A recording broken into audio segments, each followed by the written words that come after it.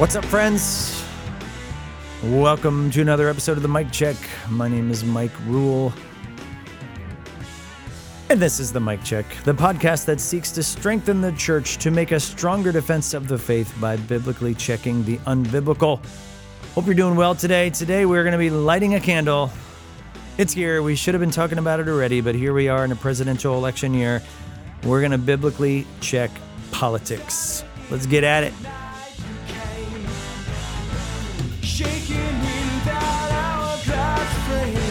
Yeah, so, let's face it, this is not the last time we're going to be talking about this by any stretch of the imagination. And I've never really just engaged this topic head first here on the Mic Check. And so we're going to start. And how do you eat an elephant, right? One bite at a time. And so let's look at what the Bible has to say about the government, first and foremost. Firstly, the government of the people originated from God, right? If God created the world and God created people, then God created a system or a way to govern those people. Now, keep in mind, God is the only true king. He's the only perfect king. But quickly, within biblical history in the Old Testament with God's nation Israel, we see Israel in its sin wanting a human king. We read about this in 1 Samuel chapter 8. Shameless plug for men's Bible study on Wednesday mornings, 7 a.m. at the Crystal Cafe, where we're going through 1 Samuel 8, and we just talked about that. Israel demanded a king from Samuel, and they say point blank in 1 Samuel 8, appoint for us a king to judge us like other nations. So a sinful rejection of God, saying that God is not as good of a king as we need, and we want to be like the other nations. And so, sorry, God, we reject you as king, and we would like our own human king, because somehow he might be able to do better. Samuel warned them of what having a king would look like and all of the things it meant for them. It's not all sunshine and roses. God also knew that this would happen. And actually, way back in Deuteronomy 17, he gave instructions for the king. First of all, he should keep his heart pure, should keep his heart from idolatry. And we're going to talk a lot about that in a little while. But he literally said for the king to write a copy of God's law, and he shall read it all the days of his life. This is Deuteronomy 17. That he may learn to fear the Lord his God by keeping all the words of his law and the statutes and doing them. Yes, this is Israel. But in it, we see what God expects from a king, and by that extension of politics. And while we're on the subject of politics, right, some people think, we're not going to talk politics. Politics is a way of legislating morality, okay? That's what that is. We try and make laws so that our society works better, morally, ethically, whatever. And God literally wrote the book on morality, his moral law, a.k.a. the 10 Commandments, right? Don't worry, have my water standing by. So if we put that all together with the biblical truth then of God establishing, obviously creating the world, establishing government, then therefore government is supposed to enforce God's law.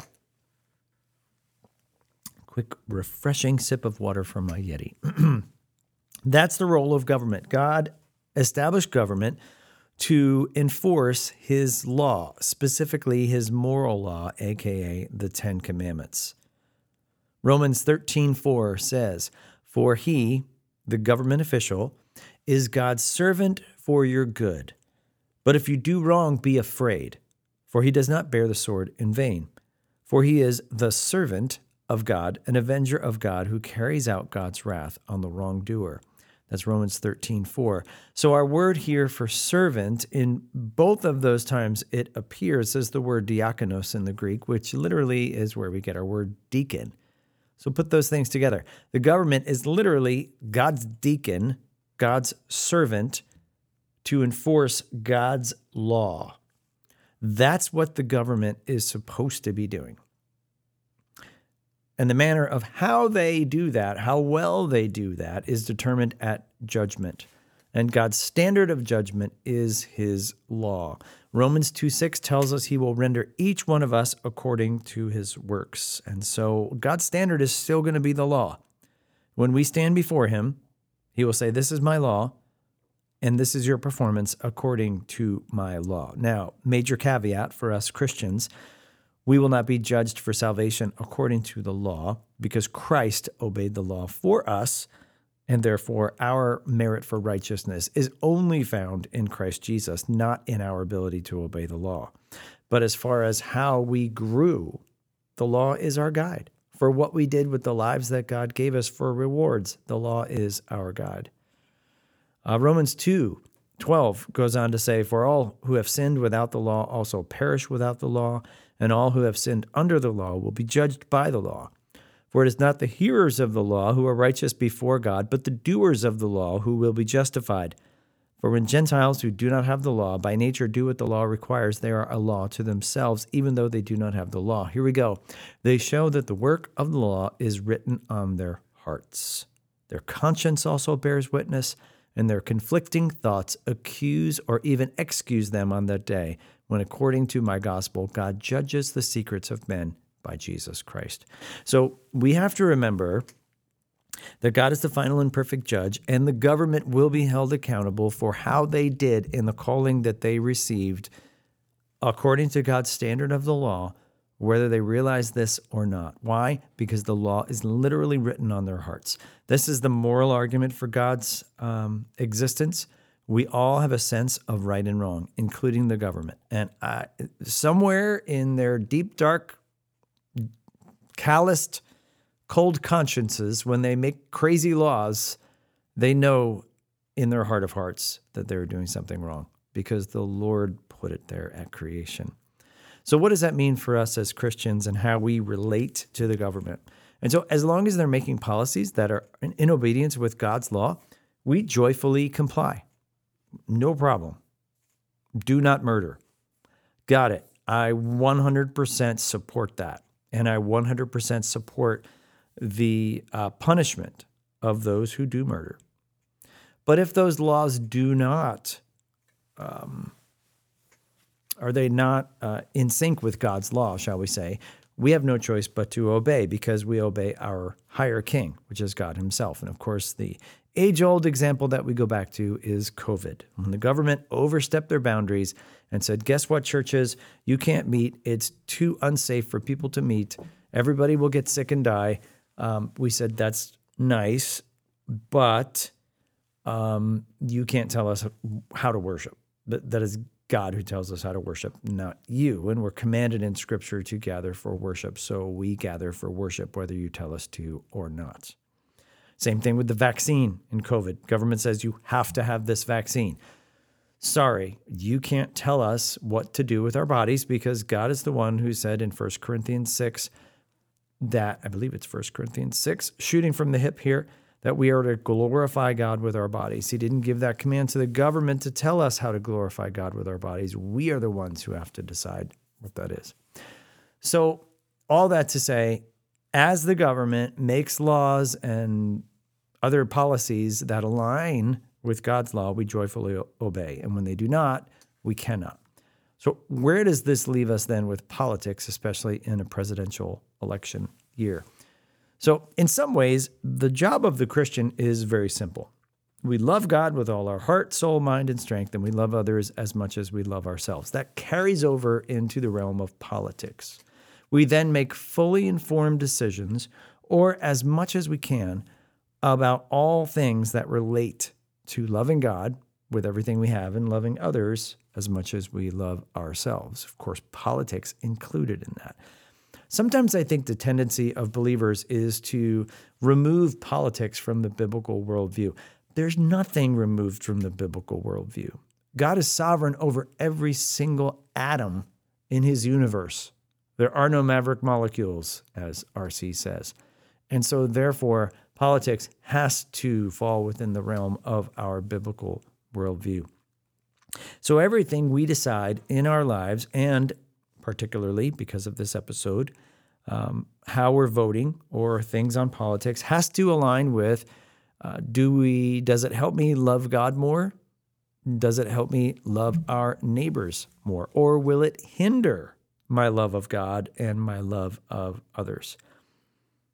We're reminded in Romans 14:5 that each one should be fully convinced in our own minds. This means political positions as well as they relate to a biblical worldview. Here is a critically foundational statement on Christians in a biblical worldview and politics. Okay, you ready? If you don't listen to anything else on the podcast, listen to this. No political party is going to line up 100% with our biblical worldview. It's not going to happen. There is no political party, and unfortunately, it looks like we only have two these days, Democrats and Republicans. They do not and will not line up 100% with a biblical worldview. They're always going to be off in some way, shape, or form. So our goal in an election, especially a presidential election, is to get as close as possible to that biblical worldview. We must vote for the candidate that is closest to the biblical worldview. This is theological and this is strategic, knowing that no one will be, of course, perfectly 100% aligned with the biblical worldview. It's strategic in a sense because we're using a political candidate or whatever election to hopefully accomplish more of God's will here on earth, to hopefully foster and nurture God's law and the things that God loves, to decrease sin and increase righteousness in our country, which leads to peace. So that's strategic in that sense, but it's also theological because we're calling the political parties or the candidates or the presidential candidates in this case to do what you're supposed to be doing, which is leading us to follow God's law, which is making laws and policies that are in line with the creator of the universe, which is in line with the very person, the very king that one day you will bow to and you will submit to and you will realize he's the only king. So we need you to start acting like that servant of God's law right now. So we've got some candidates, right? It's hard to imagine, unfortunately, that the presidential election will come down to anyone other than Trump versus Biden. I saw one headline fly by, I believe it was The Atlantic, where it said this is a choice that most of the voters don't want. Like, I think I've said it out loud a couple times. I can't believe we're here again. I can't believe that it's coming down once again to Trump and Biden. Like, that's all we got. This is our political system. We have two sides. And within that political system of two sides, the political engagement model says, guess what? Two sides, and one side hates the other side. And the other side thinks the other side are complete idiots. And all we do is throw mud and hand grenades at each other from our sides. It is completely polemic. It is completely, if you're a Democrat, you're supposed to think like this. And if you're a Republican, you're supposed to think like that.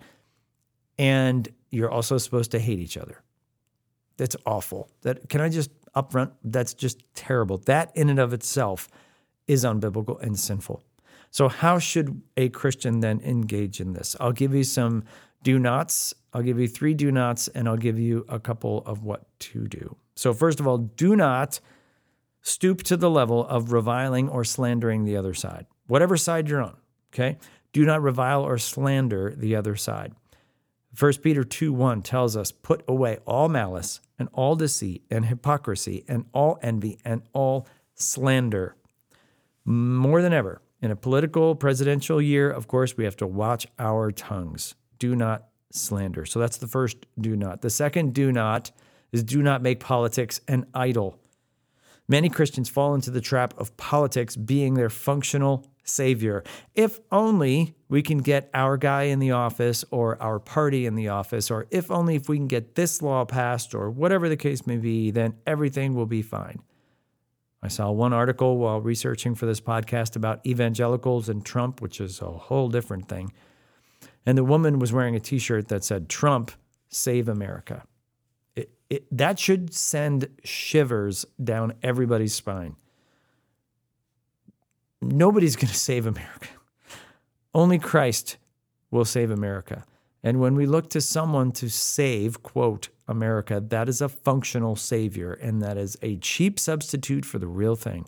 Our only answer is found in King Jesus, not King Trump, not King Biden. And that is idolatry when we start looking at things like that, when we start conflating a savior with a presidential candidate or a party.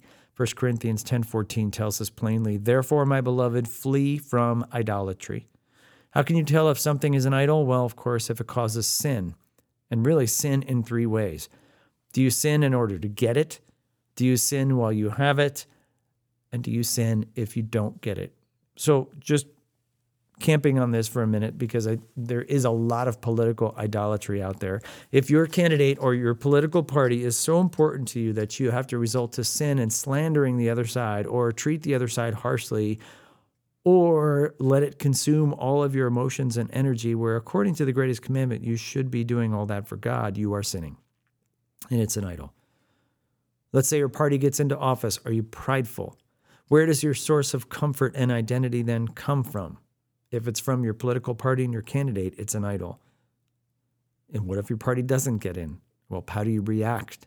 Are you tempted to fear, worry, anxiety, despair, or even worse, lashing out in violence? It's an idol. So first, don't revile or slander the other side. Second, don't make politics an idol. And third, do not panic. A Christian who is panicked about the election is a Christian whose heart is not resting in Christ. Yeah, I said it. If we are freaking out about who's going to be in office, we are not resting in Christ. How many times are we commanded in Scripture to fear not? We've got to remember that. So 3 do nots. Don't revile or slander. Don't make politics an idol. And don't panic.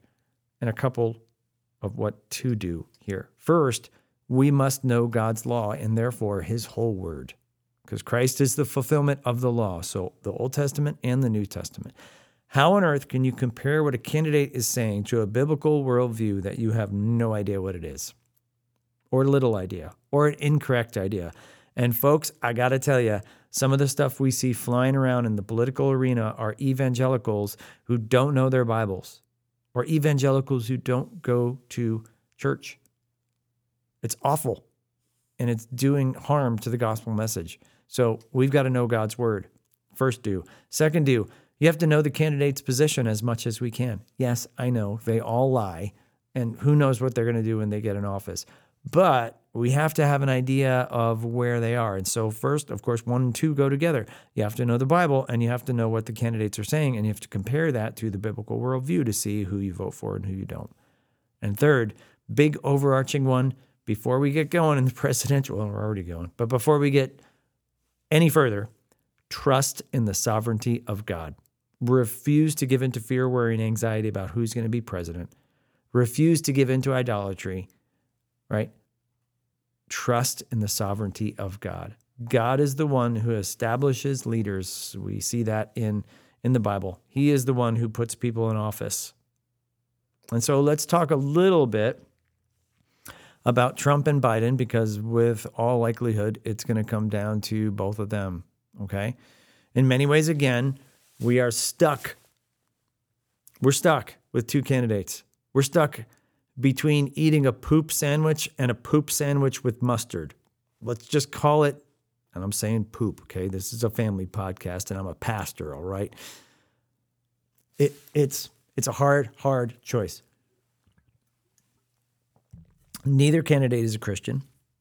Neither candidate cares about a biblical worldview from what we can see. Neither candidate seems to have integrity. I could go on and on and on. So let's just realize that, okay? And I want to look at some likes and some don't likes per the biblical worldview for each one of these people. So let's look at Trump. Here's one of the things that, as far as a biblical worldview that we can look at, where some things mostly line up in a biblical worldview. First is that Trump appears to be pro-life.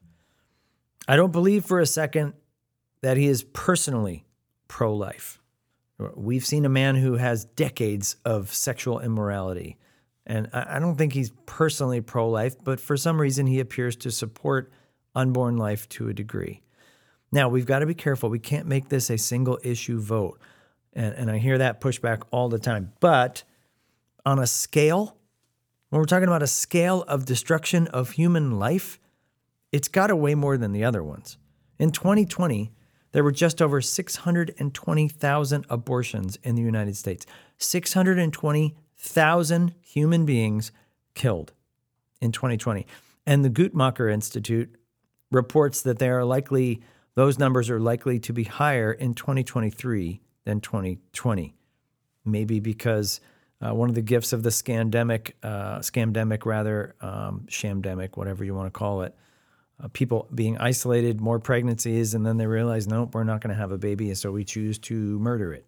That's the unfortunate. Also, we have an unfortunate side effect of Roe versus Wade. That decision did have some backlash, even though we rejoice in the reality that they, quote, took away a constitutional right that didn't exist at all. You don't have a constitutional right to murder your child. So we rejoice that was brought back to reality. But the unfortunate side effect of Roe is maybe simply more people are having abortions out of spite. Who knows? But I do believe those numbers will be higher. And so just to camp on that, the biblical worldview on abortion, it is murder. It is prohibited by the law of God. Do not murder. So when you talk to a candidate who is pro-abortion, or you think about a candidate that's pro-abortion, you're thinking about a candidate that straight up just violates the word of God. Life is also made in the image of God. So every human being from the womb to the tomb has value and dignity and worth simply because they are made in the image of God. And I'm not going to go more deep than that, because if you want a whole episode on abortion, you can look it up when I talked with Lori Perst from Today's Choice, and we talked about abortion. It is complete evil. Okay? So one thing that I like about Trump, and we should like about Trump, is that he appears to be pro-life in position. Secondly, Trump appears to be politically conservative to agree. He did put some conservative judges in the Supreme Court. Generally speaking, politically conservative folks have some overlap with a biblical worldview. And where they do, we like that and we support that. Third, Trump appears to be concerned about securing our borders. This is a complicated issue, which we definitely won't go into here, but let me say this on our borders, not on immigration itself, because that's a whole other issue. Again, that touches on human beings who are made in the image of God. But just about borders, Proverbs 25:28 tells us a man without self-control is like a city broken into and left without walls. Okay? Cities like Jerusalem had walls. Why? To have some sort of control over who goes in and who goes out. If you have no control, which we basically do now on our southern border, it's a hugely dangerous situation. In Genesis, in the account of the Tower of Babel, we read that God was the one who dispersed the peoples all over the earth. And Acts 17 tells us in verse 26, and he made from one man every nation of mankind to live on all the face of the earth, having determined their allotted periods and the boundaries of their dwelling places. So God is the one who scattered the nations where they are and put the people where they are in his sovereignty. Sorry, more water. And so borders are very, very important to a nation. And Trump appears to be concerned with securing our borders, and we like that.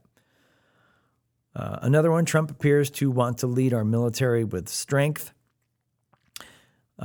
It is vitally important that we have a strong military, and not just for bragging rights, but again, evil exists.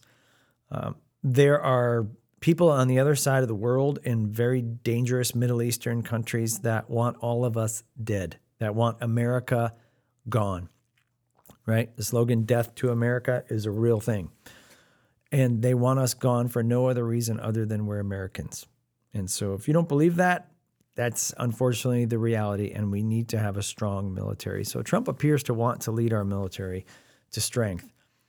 And maybe if I had to put another one on the board about what we like about Trump, is that he appears to have more common sense on LGBTQ issues, right? We've lost our mind on all that stuff. Clown world is driving the bus, and Trump appears to have a more common sense approach on some of those things. and appears to align more with the biblical worldview. That being said, all right, squeaky chair. That being said, some things I don't like when it comes to a biblical worldview. Number one, people conflate Trump with Christianity. And people do that because people run around calling Trump a Christian. Trump is not a Christian. I'm sorry. We see zero evidence of that. We see zero fruit of that. And I think to conflate that with Christianity distorts the gospel and hurts our message. And we just got to stop that. So people conflate Trump with Christianity. Second, people conflate Trump with the big buzzword now, Christian nationalism. And so the idea with Christian nationalism is unfortunately one of these buzzwords where nobody can define and everybody's working from a different definition. The bad definition of Christian nationalism is that let's take over the government and let's make this a Christian nation. In other words, a top-down approach. So we start by spreading Christianity through government power. That's awful, and that's not the gospel, and that's not what we're talking about. Biblical Christian nationalism, if there is such a thing, is bottom up. Biblical Christian nationalism is the Great Commission. Go into all the nations, teaching them all that I've taught you. I'll go into all the nations, make disciples, teaching them all I've taught you, baptizing them in the name of the Father, Son, and Holy Spirit, and he will be with us to the end of the age. That's biblical, quote, Christian nationalism. Why? Because if you do that and everybody in the nation becomes Christian, guess what? Voila, you have a Christian nation. So we've got to realize that there's a big conflation going on of Trump with negative or improper or unbiblical Christian nationalism. And I'll say that third thing that I don't like for a biblical worldview when comparing Trump is I believe Trump, and I think nearly single-handedly, caused a loss of honor and dignity in the office of the president. Let's face it. The last election was his to lose. And he lost it because of his mouth. He lost it because people were just so sick of his emotional immaturity and his slander and his everything. So, since he's been on the scene, the corrosive, malicious, slanderous rhetoric has only intensified. Honor is gone from presidential politics. I think he's brought the whole thing just down in honor because of the way he talks about other people. He's arrogant, he's prideful, and it's hard to look at and it's hard to hear. So a couple of things that I don't like along the lines of a biblical worldview with Trump. Okay, let's talk about the B word. Let's talk about Biden. And like I did with Trump, let's talk about some things I like. Some things I like about Biden.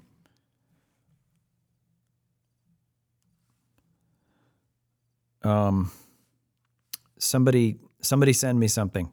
No, seriously, I really tried.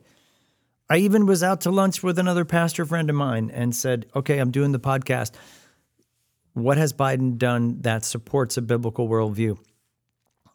And his response was humorous. He goes, well, what has Biden done? Period. But anyway, I honestly, and I don't mean to be mean, and I don't want to, and this is not slander, right?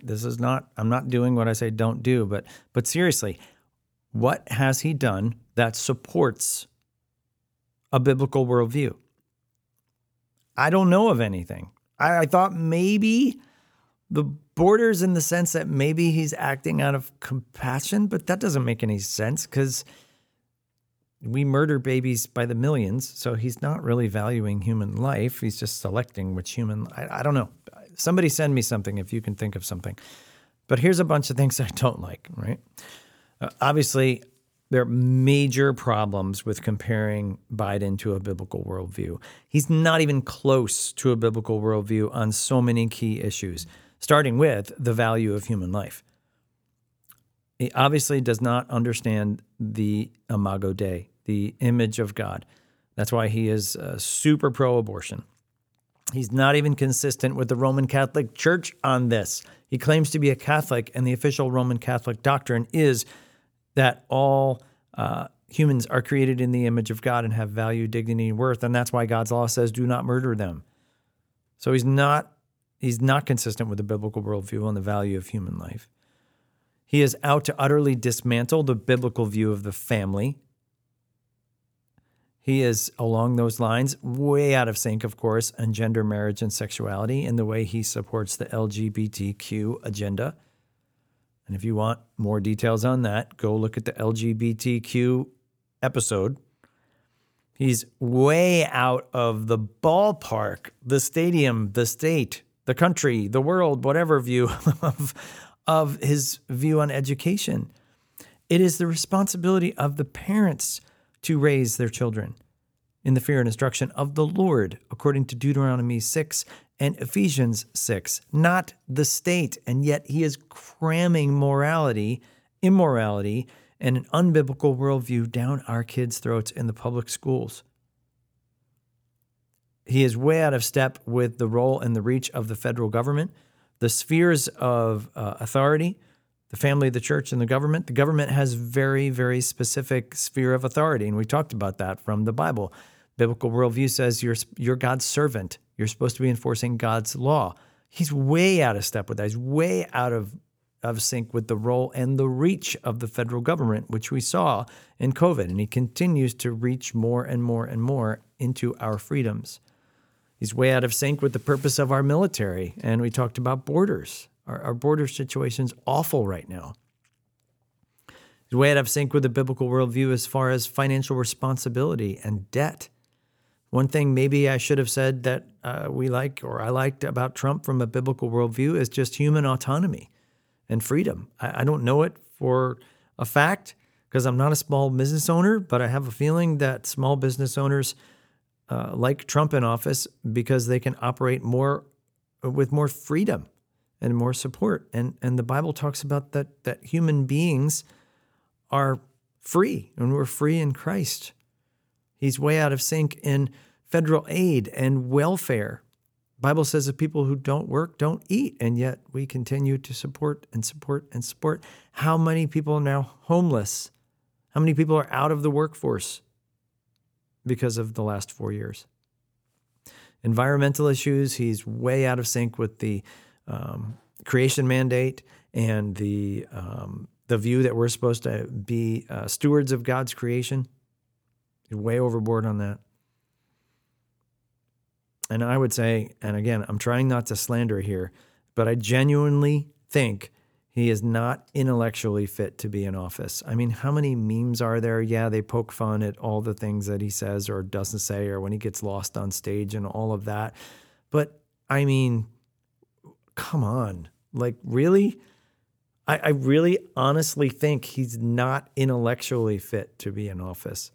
Let's face it, there has to be somebody else calling the shots here. There has to be somebody because he can't be it.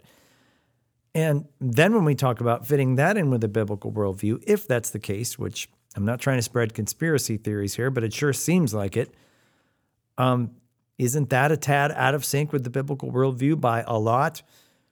It's dishonest. It's deceitful. And so personally, if you ask me what I'm going to do in this election, I'm going to do the same thing I did in 2020. I'm going to hold my nose and I'm going to vote for Trump and I'm going to pray. Because, yeah, even though he's not 100% in sync with the biblical worldview, he's a heck of a lot closer. And that's what we need to get at. And so what are we to do about all this? A couple things as we kind of try to land the plane here. What do we do about all this? First, obviously, pray. Pray for wisdom for ourselves, discernment to see the things that we need to see. Pray for our leaders. Yeah, even pray for Biden, right? 1 Timothy tells us this is good and pleasing to our Lord, that we should pray for kings and people in authority. So do that. We need to be praying for them.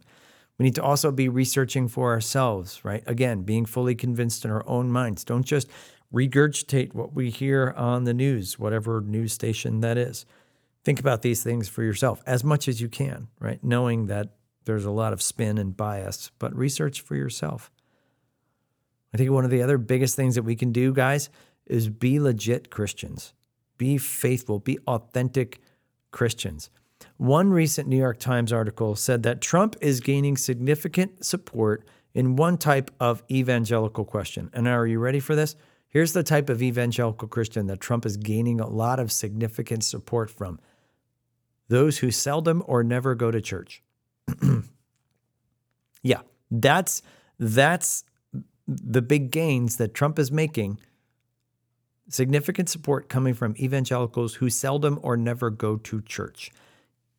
You got to go to church. And if you want to listen to why, go to the episode on the church and why it's so important.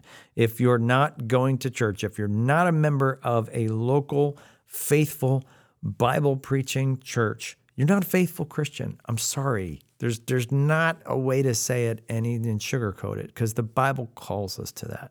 We have to biblically check that.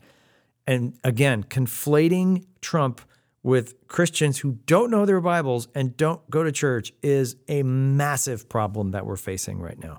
Because the world looks at that and sees these cuckoo banana people in trying to rationalize what piece of a biblical worldview they have because they don't go to church and they don't know the biblical worldview, and they think it's nuts, and they're right. Evangelicalism is now described in our country as a, quote, identity, but not one that translates into practice or devotion, right? I would identify myself as a Christian, but I don't go to church. Then stop identifying yourself as a Christian. Seriously, please, because you're just making it worse for the rest of us. So pray, research for yourself, be legit. Be a legit, faithful Christian who's a committed member of a faithful Bible-preaching local church, and be legit in the faith. Fourth, I'd say get involved. I mean, for years, we've fled politics and left the public square unattended, and look at what we got. Maybe it's time we start attending town meetings for the councils. Maybe we pray or think of serving on some of these committees or even political office ourselves to get some voice into the clown world with a biblical worldview.